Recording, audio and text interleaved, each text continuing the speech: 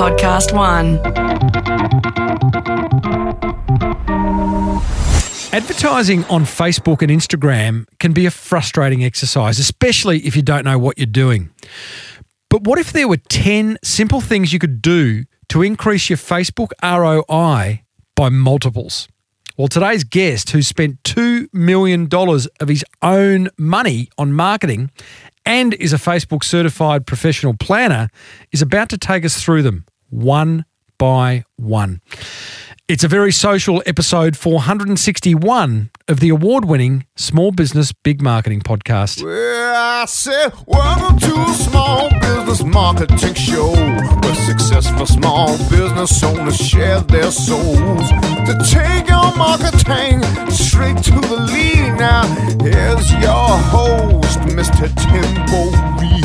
And welcome back to your weekly dose of marketing absurdity. I'm your host, Timbo Reed. You, infinitely more importantly, are a motivated business owner who's ready to crank out some great marketing to build that beautiful business of yours into the empire it deserves to be. And that's exactly why this podcast exists.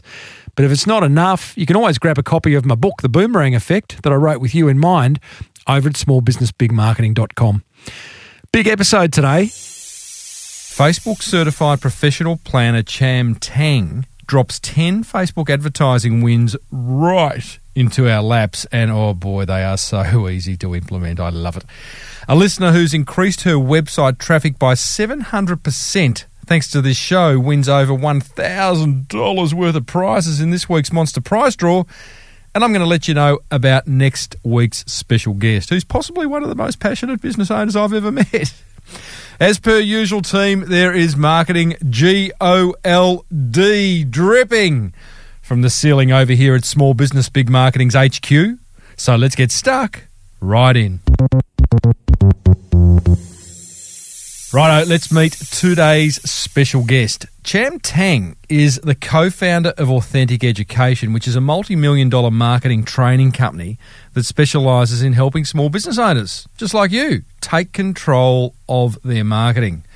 Ah, man after my own heart. I love that. Cham has also been personally selected by Facebook to be privately mentored, having spent over $600,000 of his own money on Facebook ads alone. Plus, his business was selected by BRW Magazine as a BRW Fast 100 company. So he's doing something right from a marketing perspective, his old Cham. Now, this is a really generous interview where he shares 10 easy wins to drastically improve your Facebook advertising's ROI. And trust me, they are really easy to implement. He reveals his biggest marketing learning from working alongside Tony Robbins, the rather large American motivator type chap.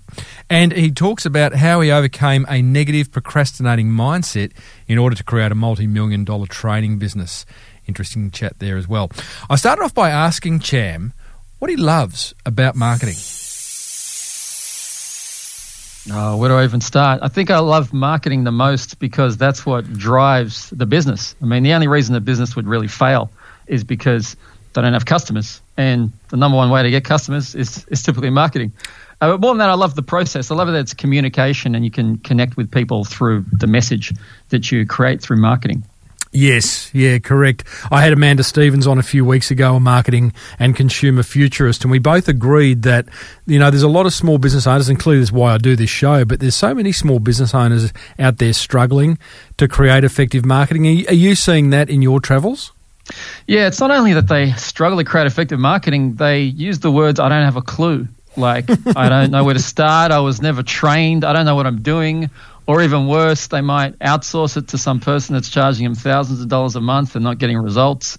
So it's even deeper than that. They don't even know where to begin. Well, that outsourcing thing, and we'll talk about that later because you've got a pretty cool course happening in June and July. But the outsourcing thing frustrates me, and I don't necessarily have the solution. But there's that group of business owners who don't have the marketing budget to employ an agency, and they don't have the marketing knowledge to do it all themselves. And then they've got that middle ground, which kind of allows them to go and, get a logo done at Design Crowd and get some SEO done from an SEO crowd, and it all becomes a bit disjointed. So I guess what you're doing with Authentic is awesome, because you are educating them to give them enough knowledge to create something. Yeah, that's right. That I always say, you outsource your marketing, you outsource your income. Like, I think about Steve Jobs, arguably the world's best marketer when he was alive, and he never had an agency doing his marketing. Like, marketing was built in to Apple products. You can't really separate them. So if you want to create something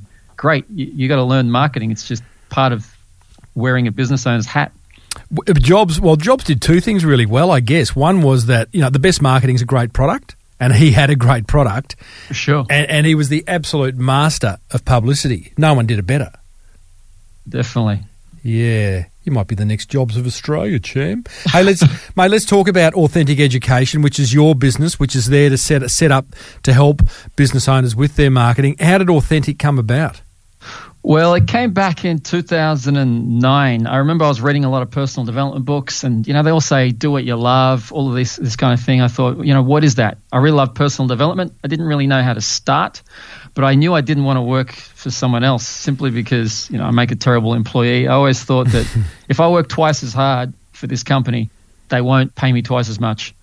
But then if I work half as hard, I won't like myself because I'm not living to my potential. Oh, yeah. So I was stuck. So I always had a calling to do business, and it wasn't until I met my business partner, Benjamin J. Harvey, who's the main speaker of our company, that things started. We had similar values. We got to talking, but it was one Monday morning walking to work, I had a severe case of Monday-itis. Oh, that one. In that moment, I picked up my mobile and I thought, hey, Ben, let's have a serious conversation about if we could start a business.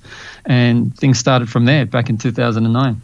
Those Monday morning, Monday-itis kind of feelings, I think, have spurred a lot of small business launches. Yeah, for sure. So you got Jack working for the man. You kind of figured you could do it better. You felt like you were unemployable. Ben was the same, and you've gone, okay, now's time. So what did you do? What do you do to leave a job? I guess a secure job, as secure as a job can be.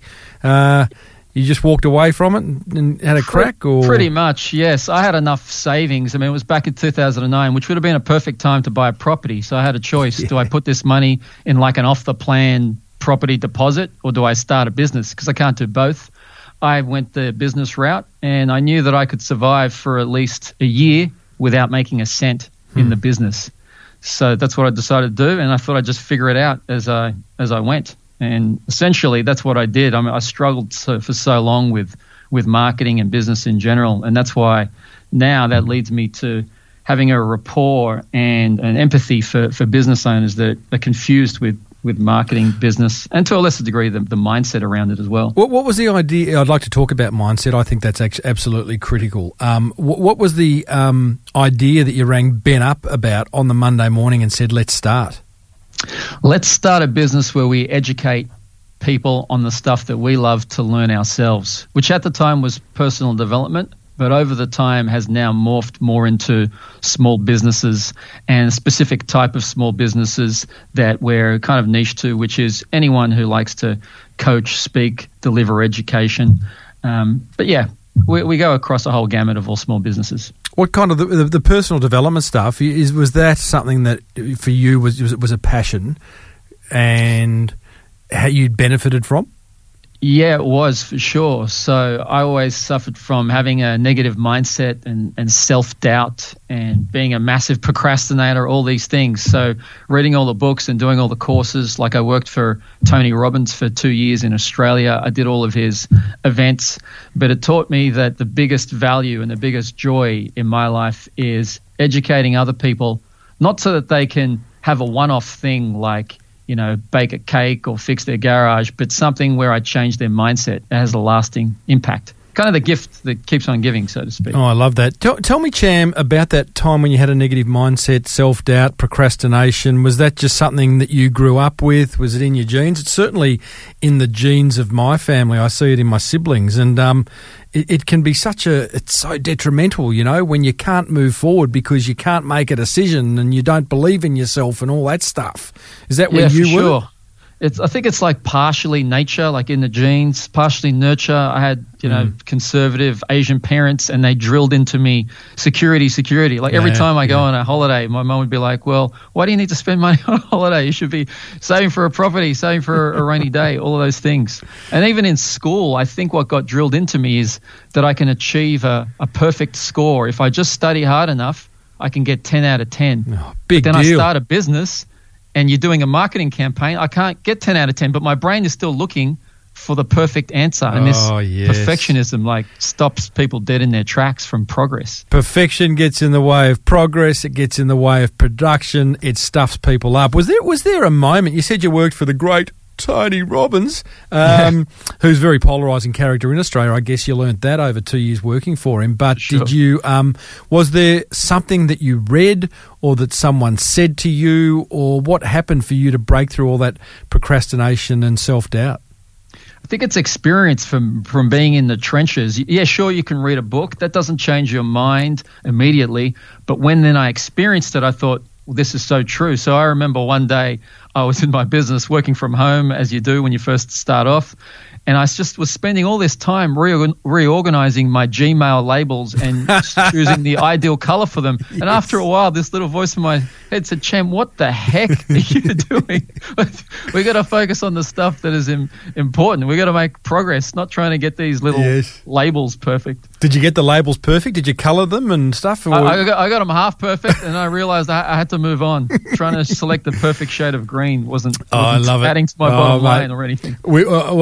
I'm going to admit it right here, episode 461. I've been there. I have done. I've done the hours on the Gmail labels, and at some point looked up and gone, really, really, Timbo. Pull your finger out, mate. So Cham, you start Authentic. It was a self-help type business. You moved across to marketing. Why is it? Was that the particular passion that you and Ben realised that you really had? Well, what we started to do is teach people how to start a business, and we wanted to help other people. So help educators educate others. And that continued for about 5, 6, 7 years. It still continues to today. But after a while, people started asking marketing questions. And since I was the head of marketing, I have been since day one, I started answering those questions. Then I did a few speaking slots like at our paid courses. And then that has kind of morphed just due to the demand. It morphed into me getting out from behind the computer, like running Facebook ads and stuff, and actually getting on stage, talking to people. I never would have dreamt of doing a podcast 10 years ago just because of the public speaking part is very nerve-wracking. But yeah, it's morphed into helping people with marketing because there's a massive demand for it. Oh, mate, there is a massive demand for it, and good on you for doing that. I mean, that's exactly what we have in common. 2 years into Authentic, you did look at Ben in the eyes, didn't you, and go, oh, is this going to work? A bit of a rough I had this time. moment where you really think of quitting. I think I started comparing where I could have been if I stayed in my corporate job, because after 2 years, it's this part where the excitement has kind of died down, but the results weren't fully there. I wasn't making more than I would have if I just stayed in IT. So then you start thinking to yourself, wow, we had one unsuccessful event after another. Marketing wasn't working. I look at my friends, they've got a nice office, holiday pay, security, all this stuff, and I don't have that. And I start thinking, what am I doing differently? Maybe I'm not cut out for it. And I remember looking at Ben after an unsuccessful event one time thinking, I'm just not sure if we've got what it takes. And even worse, I remember looking at him and thinking, maybe I chose the wrong business partner, which looking back is a terrible thing to think. But I did have this self-doubt, and I made this kind of promise in my mind. I thought, one more event, I'm going to give it one more go, not tell him anything because I don't want to be a negative person or anything like that. But I'll give it one more go. And then from things started to turn around because we just started to change things radically. I started actually listening to other people's marketing advice. I think I had an ego before that, and I thought I know this because I've worked with Tony Robbins and I've worked with these other companies. But I actually started researching other people's marketing advice, getting their programs, courses, books, whatever I get my hands on, and just learning one system that worked.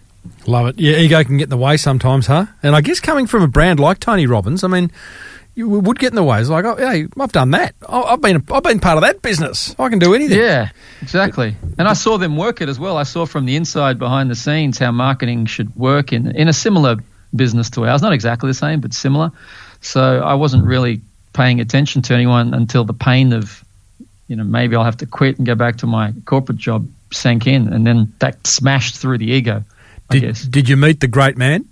Yeah, a number of times actually. What was that like? That was awesome.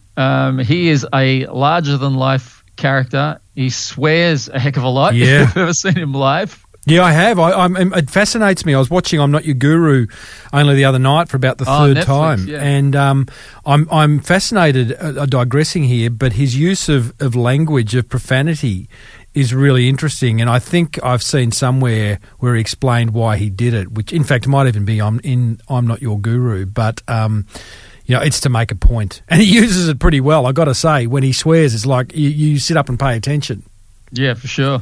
Probably because he's 6 foot and so confident as well. He's more than 6 foot, isn't he? He's about 6'8" or something, isn't he?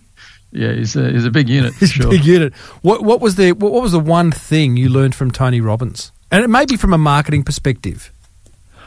I would say from a marketing point of view, he had a really good line, which was on a private call he did with the team. And he said, the same reason they come is the same reason they will buy. And you just have to find out what that reason is.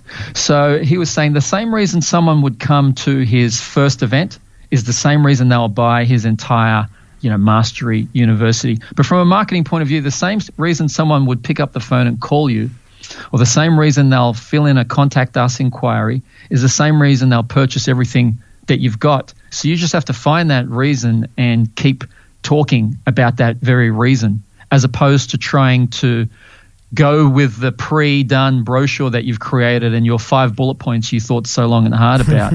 Just stay on that same reason and drive it all the way home. That's what I learned the most. How do you find that reason?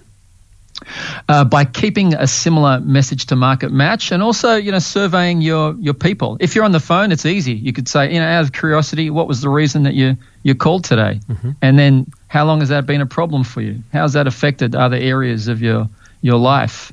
From what we do, as an example, we run events. It would be a similar thing. I keep the same stream of unique selling point all the way through all of the material that we run.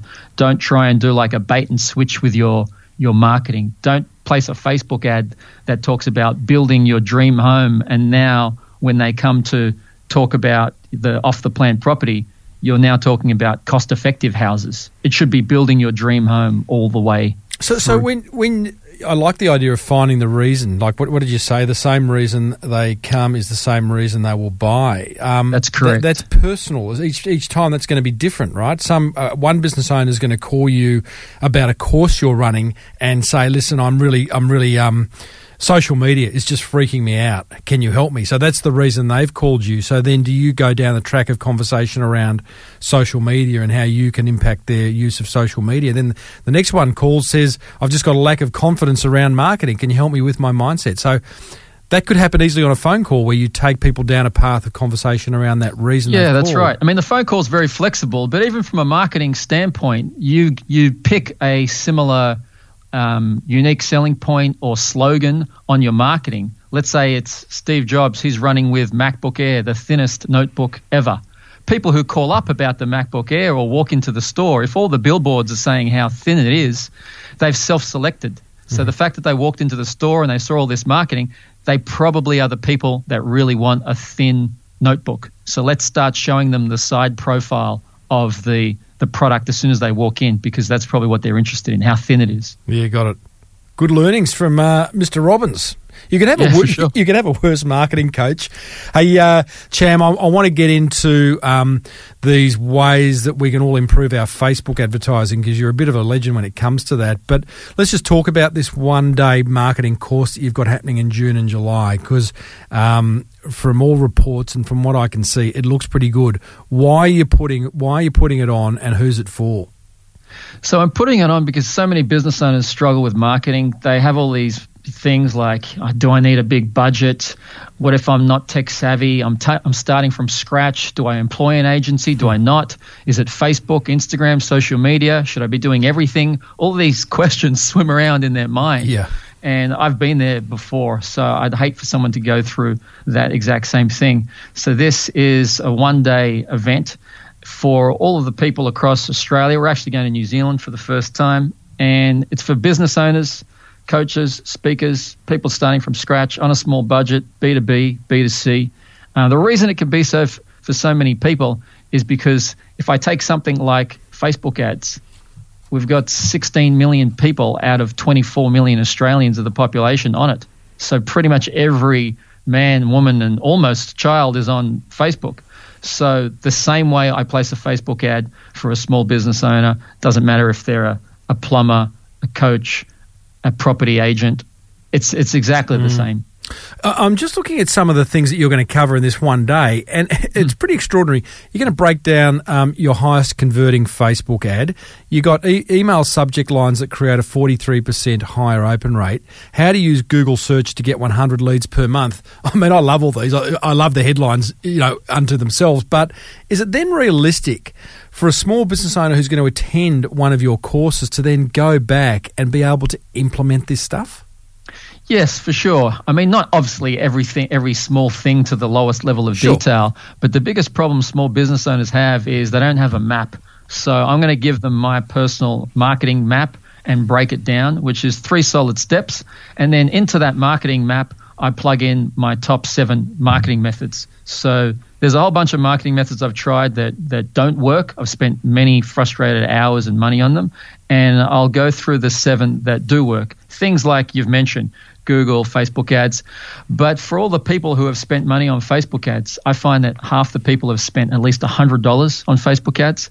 But the reason they haven't spent $1,000 or $10,000, or like we have, I spend $250,000 a year on Facebook ads, is because they never saw a return. They haven't got that system to unlock a 500% return. Once I share with them that system, your marketing budget for Facebook really becomes unlimited, because who wouldn't want to spend more money on a stock that's returning 5 times? And it doesn't return 5 times a year. It's not a 500% per annum. Usually the turnaround time is, we're talking 3 months, 6 months absolute max. Mate, that's awesome. And you're going to very shortly share some ways we can do that. Just interested, you said you've tried a lot of different marketing things, some that failed dismally. Can you think of one where we went in with very high hopes and, a month or 2 later you've gone, oh my God. Yeah, for sure. That was a waste of time? I would say one of the first ones we did was trade shows. We went to the Mind, Body, Spirit Festival. We set up a store there. We did the whole thing, doing the graphic design, the billboards, and organizing it all. We were there for the whole weekend. Very time and labor intensive. It barely broke even, I would say. So I had a lot of hopes for it, and it was just a very manual way of marketing.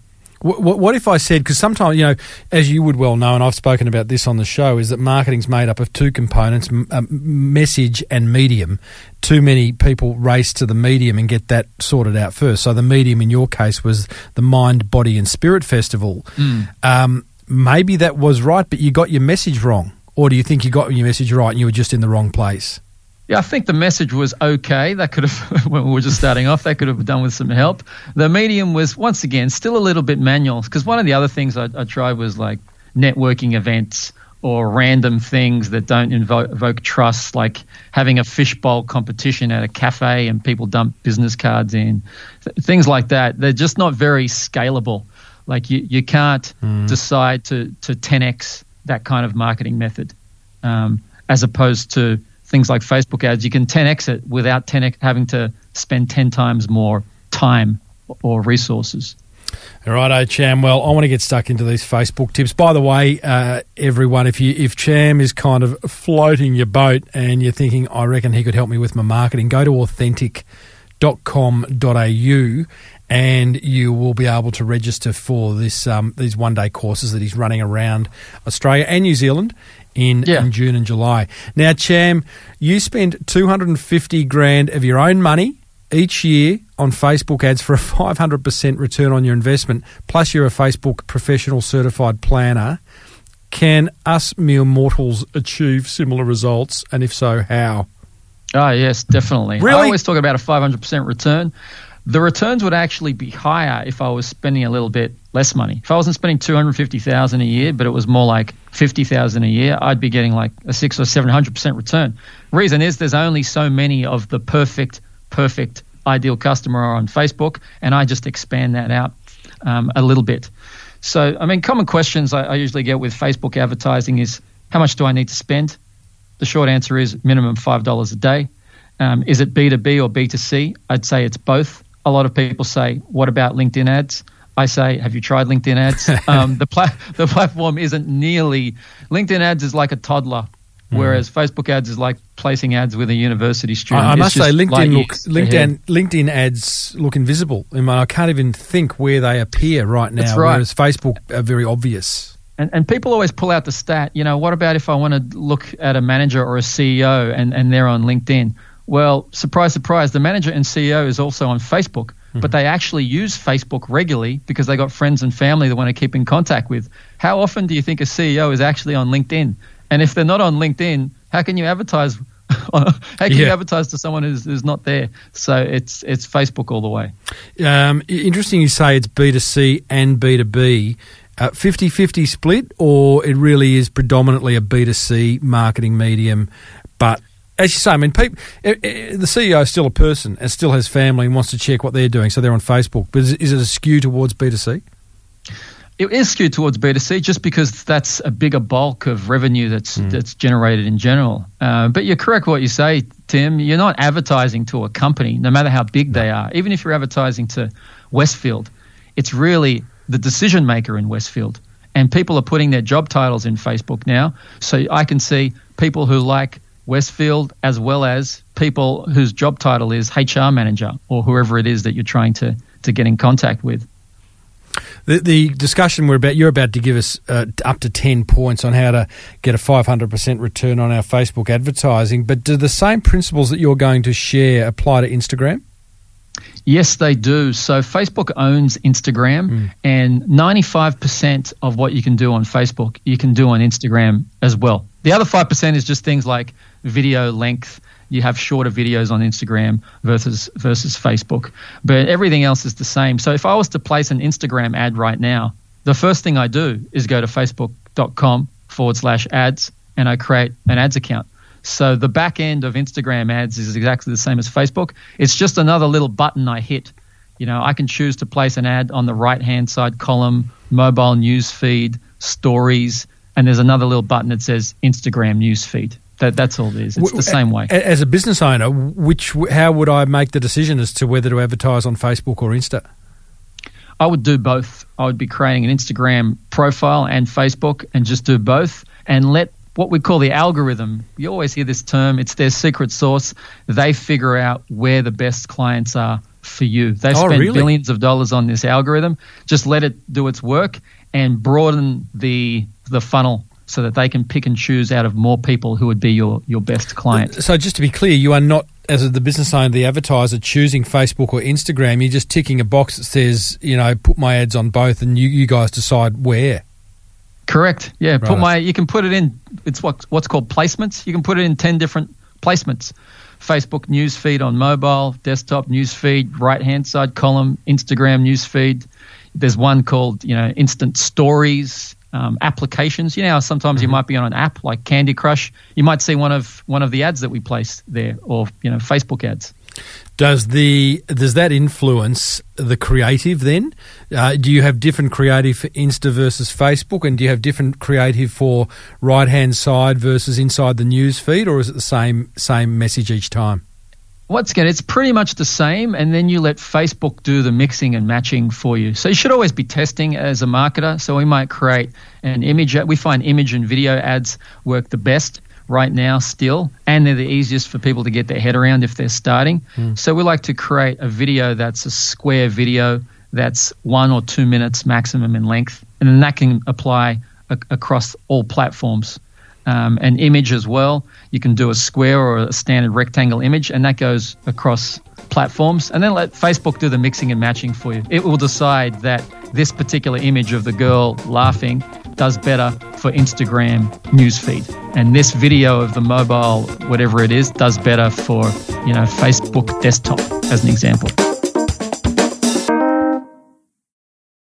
Cham, 10 things to help get a 500% return on our investment from Facebook ads. What's the first one?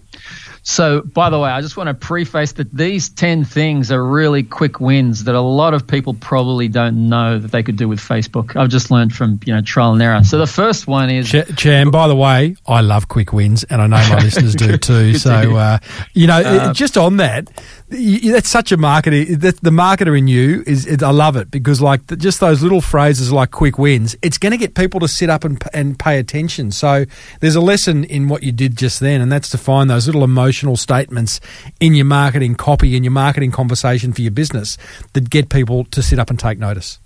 That's right, the buzzwords. Anyway, number one, buddy. Let's go. Number one would be to spy on your competitors' ads. So you've got competitors out there. They could be in Australia. They could be overseas.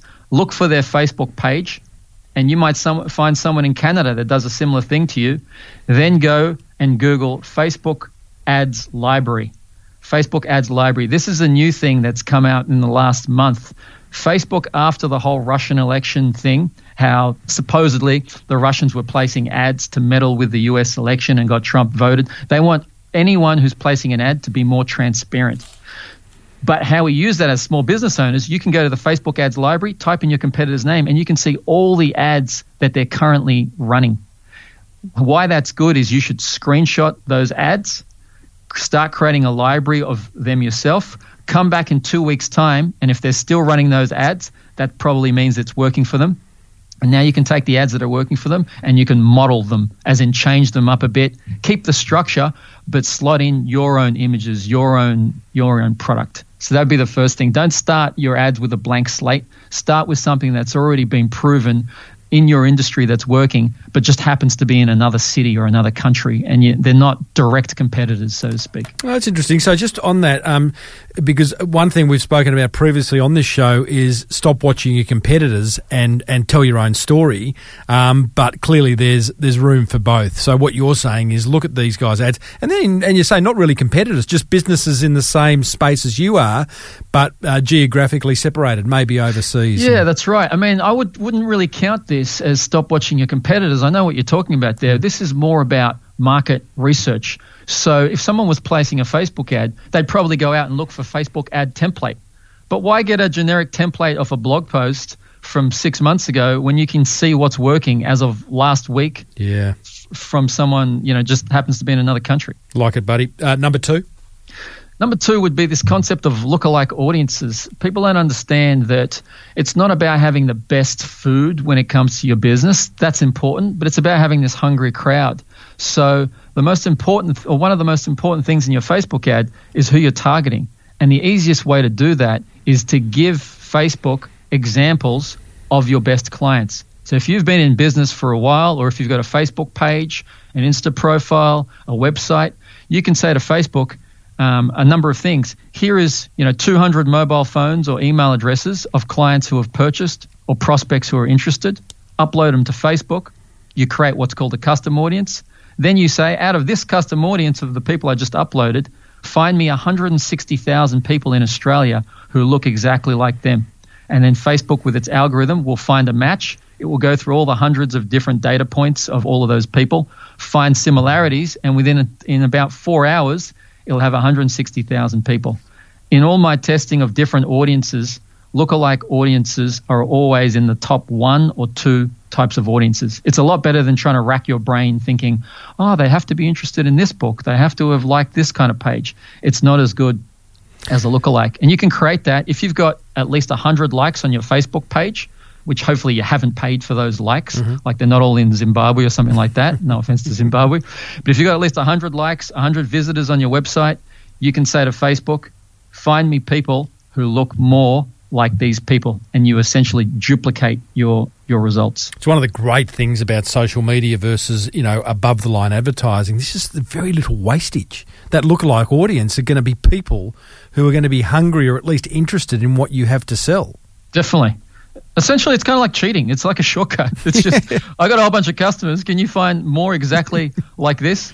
It's better than any PR company or anything could ever do in that way, because it's so niched. Facebook tip number 3, Cham? It would be that you don't need a website. Some people think, if I do Facebook ads, Cham, I've got to create like a landing page or website, and then now am I doing ClickFunnels? And they just get lost down this rabbit hole. But there's a thing called lead pages. So not lead pages, lead forms. Lead pages is a different company. Lead forms in Facebook, where people can fill in an opt-in form without leaving the Facebook platform. So if you imagine someone is scrolling through their news feed, they see your ad, and they think, oh, yeah, I'm interested in that. I'll put my details in. They click a button. Up pops a form still within their Facebook newsfeed. It pre-populates their name, email address, their mobile number, if they've given it to Facebook, which most people have for security reasons. All they have to do is click the submit button, and you're done.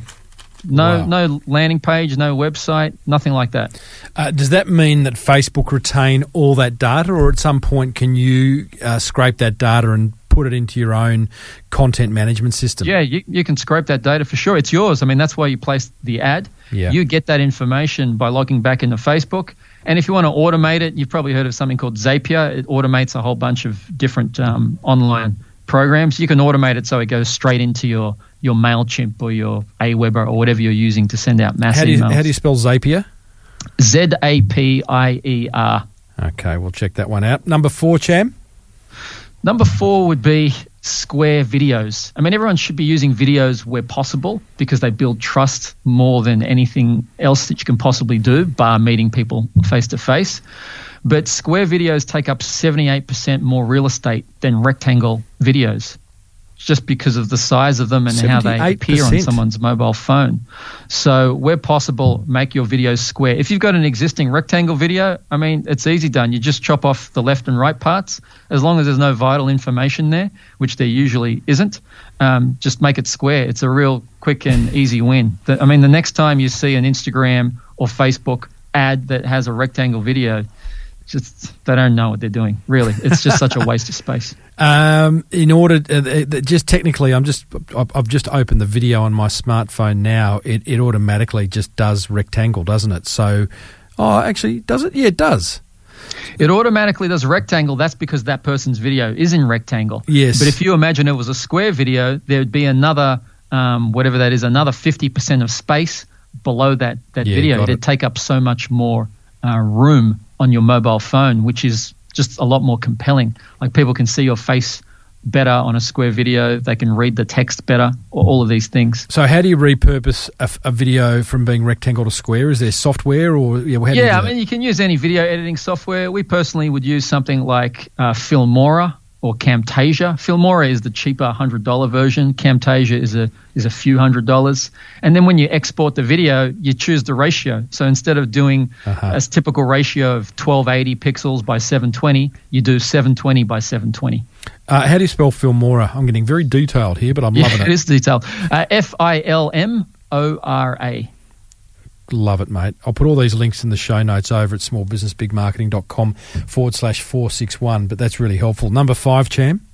It would be captions. So a lot of people, most people, would watch videos silent because they're either at work, they're maybe on the train, in the toilet, their partner's sleeping next to them, and they don't want to have noise. And if you don't have captions on your videos, you're missing out on like 2/3 of the people who watch a video on mobile phone. So definitely you want to be adding captions to all your videos. Otherwise it's 100% wasted money for placing a Facebook ad or Instagram ad or any type of ad that has a video without captions. How do you add captions?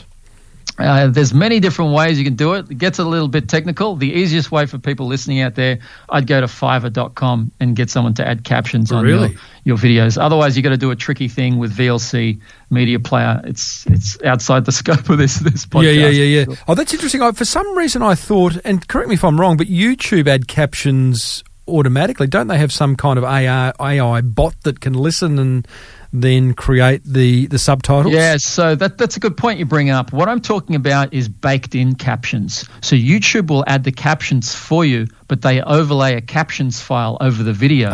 But if you go and export that video, the captions won't be baked in. Yeah. We want to make sure that the captions are baked in, because when you start testing videos with captions on different platforms and mobile devices, it's very finicky. So as an example, when you place a Facebook or Instagram ad, you can upload a captions file. A captions file is an SRT file. You can upload that file, but you'll be very, very frustrated that it doesn't appear on every device. The safest way is to just bake them in. So it's in the video. Once it's in the video, you can't even extract it, even if you wanted to. Geez, I haven't mentioned Fiverr on the show for a while, but that's a website that's been around for a long, long, long time. And you can get some amazing stuff done on there. No more as it used to be. Remember when it launched? It was like you could get things done for $5. That's why it's called Fiverr. But no longer the case anymore. But just to give us a sense, Cham, of what would you expect if I sent someone a 5-minute video on Fiverr to bake in the captions? What would I expect to pay? You'd expect to pay, anywhere between $10 to $20. You could get the captions transcribed. I mean, we all talk about rev.com, rev.com. Yes. They transcribe anything for $1 a minute, and they're lightning fast. The turnaround time is like 24 hours. Sometimes we've had it done in 4 hours. Yeah. For $1 a minute. And then you take that captions file, which costs you $5, and tell the person on Fiverr, hey, can you bake this in? It's probably going to end up costing you a total of $15, I would say. Yeah, it's awesome. Awesome, mate. Okay, we're halfway, Cham. Number 6, Facebook tip number 6. Do you want me to speed it up, mate? Or how's the speed going for you? No, mate, I'm really enjoying this. You classic marketer, and I imagine this is what your one-day course is like, where lots of practical tips. I mean, everything you've shared so far, what I like is that it's very implementable. It's a little bit geeky, but it's very understandable. And clearly, I can imagine someone listening who's spent the $100 on Facebook and been demoralised by the whole experience now going, geez, I'm going to do this again. I'm going to spend another $100 or $5 a day and apply these tips, and I imagine the return will increase significantly. That's definitely my goal. I mean, I wish I could be in front of people live in person, because I start showing graphs and walking them through the steps of actually how I would place a Facebook ad and all these different things. But yeah, I show that at the one-day course. But I can move on to number 6. If you like. Number 6 is all about building relationships, because I feel that far too many marketers and business owners, we want, quote unquote, the sale right now. So we talk about how good this special offer is. But I always say that marketing is like matchmaking. I don't just meet a lady and then ask her to marry me straight away. There needs to be a warm-up phase of building a relationship. So in this day and age, the way I like to build a relationship is by giving solutions to people's problems in the way of education. Because it's free, it builds trusts, and because I'm educating people, I have their time and attention. So all of these great things come with giving away education, and any company can do it. I mean, I was talking to a lady who did brow bars in Melbourne, so she would paint eyebrows on women, essentially. I'm sure it's not exactly like that, but that's what it is. I've actually interviewed an owner of a brow bar, but I won't get into the detail. It is more than that. Just in case you speak to her again, Cham, know that it's more than painting eyebrows on women, okay? They do threading. I can take you through threading, but I won't right now. Keep going. So I was talking about, what could you educate them on? Someone who's looking for your services, they're probably looking at, is it safe? What are the dangers of it? So you could put out an ebook or a video or something all about these solutions to problems she's currently thinking of right now. So don't say you've got a special on right now. Talk about all of these other issues, and then later on the second date, so to speak, that's when you can bring up, how about you come in for a free consultation or something like that. So you always want to be building relationships with your offer. All of the Facebook ads we run, very rarely do we ask for a whole bunch of money up front. It's always, how can I give value? Some of the ads that I run don't even have a call to action. They're just, here's a video giving you value, because I'm warming you up by giving you some great information first. all the information and courses we have are fantastic. But if I just kick down the door and say, hey, I'm Cham, I've been doing marketing for so long, did you want to do like a marketing course or something like that? It falls on deaf ears, and people want to try before they buy these days anyways. They want to have a go at something. Well, there's a couple of things there. I mean, that whole concept of being helpful in your marketing. I mean, I've banged on about it now for years and years and years. It works. You know, when you're helpful, you draw people towards you, you become a trusted source, you make it easier for people to make a more informed purchase decision. And when they are ready, they come to you. And often they're less price sensitive because you've been the helpful guy in that industry. Exactly. Great point. I mean, this is the whole concept. With the internet got born a new marketing method that we call freemium. It's like free with premium. You can get a whole bunch of stuff for free on Gmail, on Spotify, on Evernote, all these applications. And you just give so much value, a small percentage of people of their own volition will be like, oh yeah, I'll pay for the premium version. And then it makes everything worthwhile. That's exactly how I run my business. I just help people as much as I can every which way. And people of their own volition think, hey, Cham, how can we learn more? And then you mention something, and that's it. Do given you subscribe to the whole idea of being helpful, giving all your knowledge away, Cham, like you are on this free podcast right now, do you get to is there a point where you go, I feel like I'm giving away too much, or do you subscribe to the Jamie Oliver school, which is give it all away because they're still going to want to buy your book and your videos and all that? Yeah, I subscribe to the give it all away. It's not that I'm trying to give everything away and drop in my pants, so to speak. It's more that every opportunity I have right now on this podcast, I want to give as much value as I can in this podcast. Whether or not someone sees me again or comes to a course or calls our company, that doesn't really matter. My main job is to give as much value as possible. But I know it's not like these are the only tips I've got. Like, I don't have to protect these 10 tips because that's all I know. If this is all I knew, then I probably wouldn't give it all away. All right, number 7, Cham. Number 7 would be to test. I think a lot of people try something, like they spend $50 on one ad with one audience, and then they think it didn't work, and they just give up. But you got to test. You got to test for at least 7 days, and you got to test with at least 3 different audiences and at least 3 different types of ads. That would be the minimum amount of testing. And that testing, by the way, could cost you just $100. It's actually a lot better for small business owners out there to spend more time on the marketing, as in test for a longer period of days, as opposed to spending more money. Because it's just the way Facebook works. It can pick and choose when ads are going to be the cheapest for you. So yeah, test at least 3 different audiences, at least 3 different ads over a 7-day period for at least $100. And before you think, this 100% isn't working for me. There has to be a testing period. It'd be like if I was a stand-up comedian and the very first joke I told, no one laughed. I think, my jokes don't work. It's because I got to test a few different ways to deliver them, a few different audiences, a few different jokes. And then once the good news is, the great thing about having a system that works for you, you only have to get it right once. So think of it like you're a chef in the kitchen like Jamie Oliver. You're cooking up different recipes. You only have to get one recipe to work, and you can use it for the rest of your life. And in terms of testing and knowing what's working, what's not, clearly the best outcome is a sale and the ad that's getting the most sales. But what are your other criteria for success? Is it likes, shares, comments? Is it, clicks through to your website, grabbing an email? How do you know what success looks like? There's many different metrics that Facebook gives you. I look at click-through rate, so what percentage of people who see the ad are actually clicking. They give you something called relevance. It's a score from 0 to 10, 10 being unbelievable, and then 5 being very average, so how relevant it is.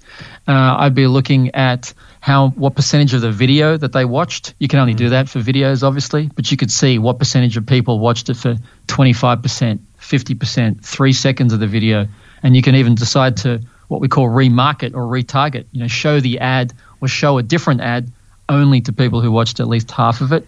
But there's a whole bunch of different metrics. Yeah, the main one is, click-through rate, then how many people opt in on the landing page, and how many people decide to, purchase a course after that. Facebook tip number 8, Cham?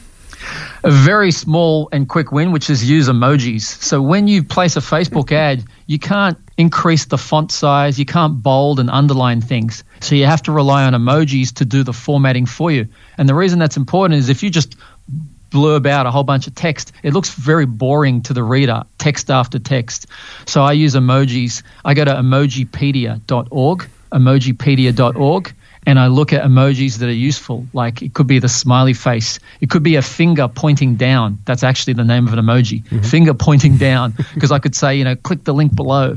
I could use bullet points. So I might have 5 reasons to respond to the ad, but I get an emoji that's the number 1, 2, 3, 4, 5, but it stands out for people. Love hearts, arrows, things like that. Kind of break up the formatting with emojis. What do you say to the business owner that goes, well, I'm in a serious business here. It's all very well for Cham to, put in the finger pointing down emoji.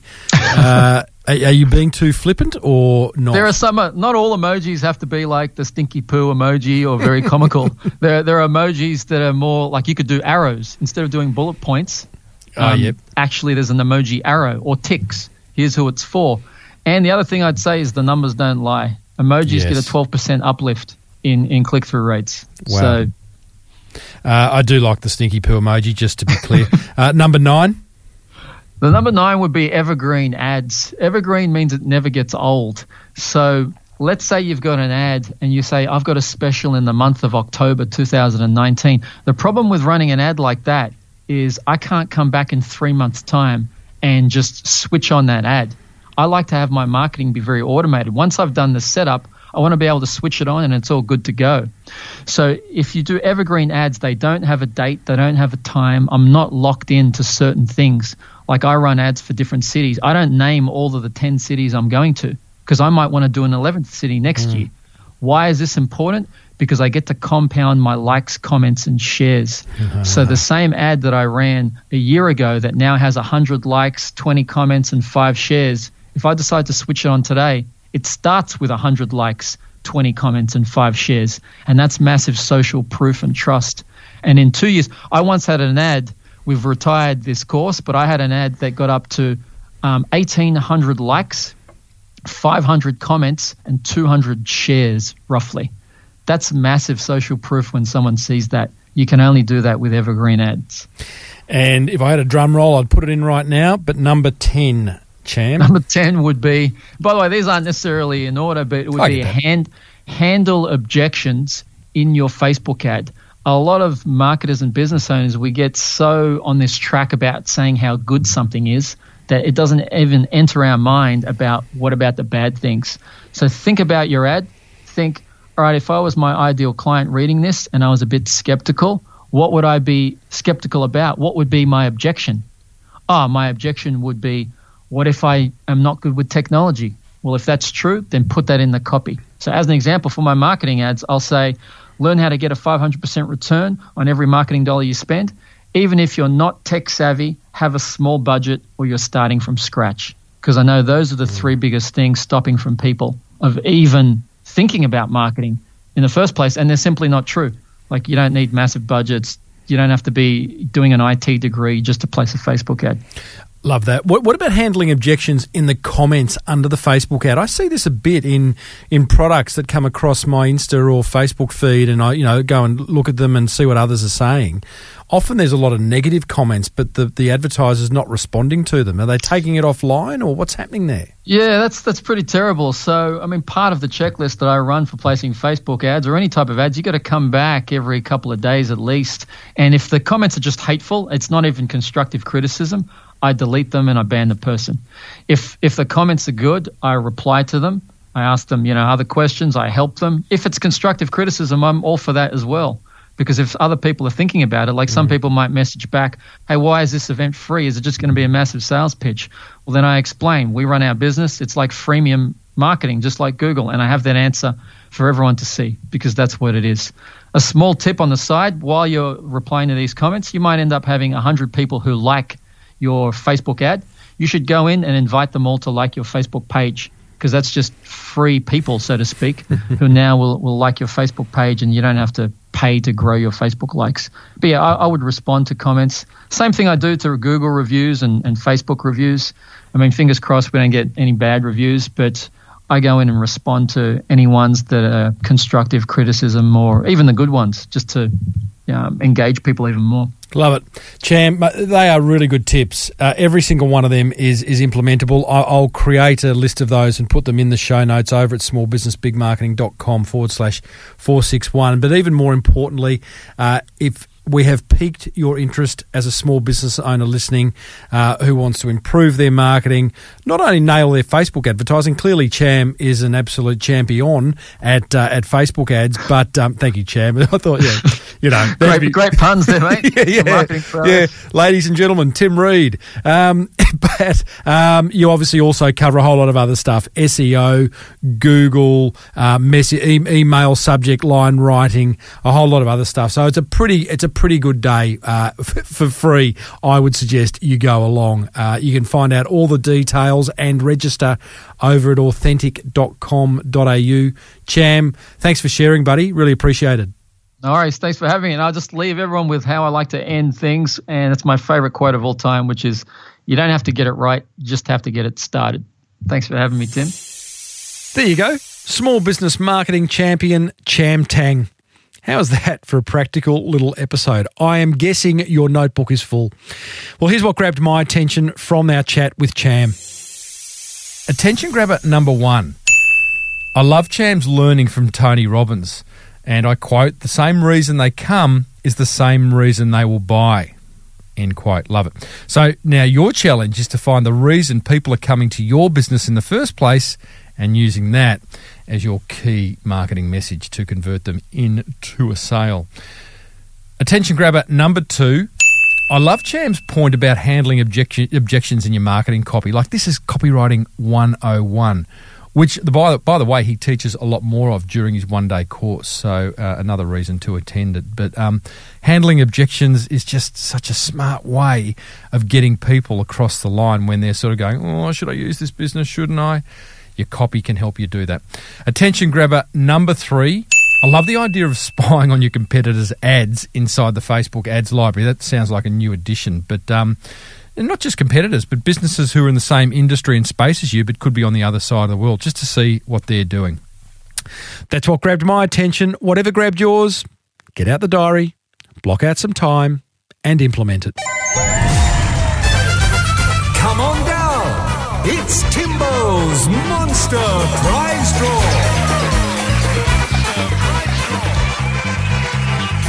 Oh, yes, indeedly doodly. It's time to reward another motivated listener for simply taking some motivated marketing action, some inspired marketing action. Today's winner of the Monster Prize Draw is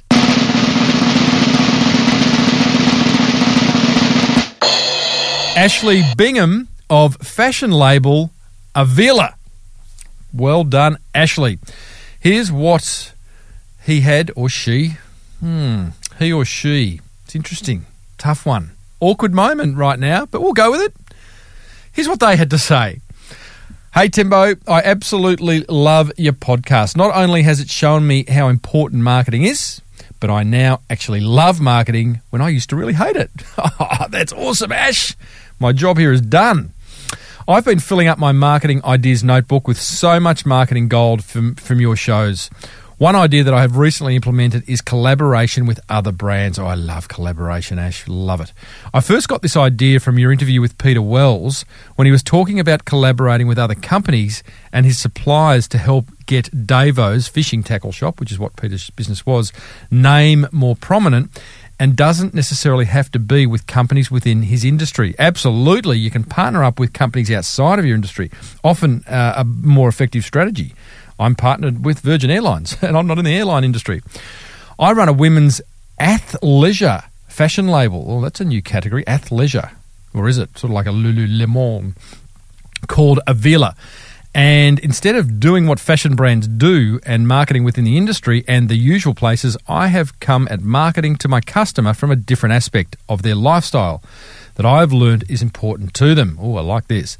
I now come at marketing from a wellness and healthy lifestyle point of view where I collaborate with wellness brands. Our latest collaboration, which was a very low-risk strategy for us, increased our website traffic, wait for it, by 700%, increased our Instagram following by around 1,000 followers, and has given us an opportunity to interact with a group of people who had not known about Avila previously. That's brilliant, Ash. Simple, low risk, probably low cost too. In this collaboration, I was able to find a way to create value for the company I was collaborating with, even though they are a larger business than mine, and a low risk and very low cost way that worked for my business too. Thanks for making every episode so engaging and full of marketing gold, Timbo. Warm regards, Ashley, founder and designer at Avila, Avila. Ash, that's a really good outcome. Well done to you for sending me in that email. That's what you got to do. You've won over $1,000 worth of prizes, including a full range of Lyre's non-alcoholic spirits. That's valued at over $500. A $50 Sendal voucher, a $100 Tradies undies voucher. They have women's undies as well as men's. $50 voucher to buy some Santanable PJs, a $75 City Lard voucher, My DNA test kit valued at $99, $75 voucher to snottynoses.com.au if you've got a little one that's got a blocked nose, $75 voucher to use at on-the-go merchandise, and you get promotion on this show, which you just did, and a backlink in the show notes, which Google love. So, Ash, done well. Congratulations for not only listening, but implementing, because that's where the magic is. Hey, everyone else, enter Tim at timreid.com.au. All you got to do is email me one idea you've implemented from listening to this show and what impact it's had on your business. Try to keep it under 100 words because my attention span is short. And if I read it out on air, you win. That pretty much brings us to the end of episode 461 of your favourite marketing podcast. A reminder that you'll find plenty more where this came from on the Podcast One Australia app, plus my entire archive lives over at smallbusinessbigmarketing.com. Next episode, we catch up with one of the more passionate business owners I've had a chat with in recent years. He owns a high-end charcuterie. Do you know what that is? I didn't, between you and I. If you're getting value from listening, then don't keep it a secret. Please share this podcast around, which is presented by me, Timbo Reid, and cleverly pulled together by the intuitive team at Podcast One Australia. Until next time, thank you so much for tuning in. Now get out there and take action.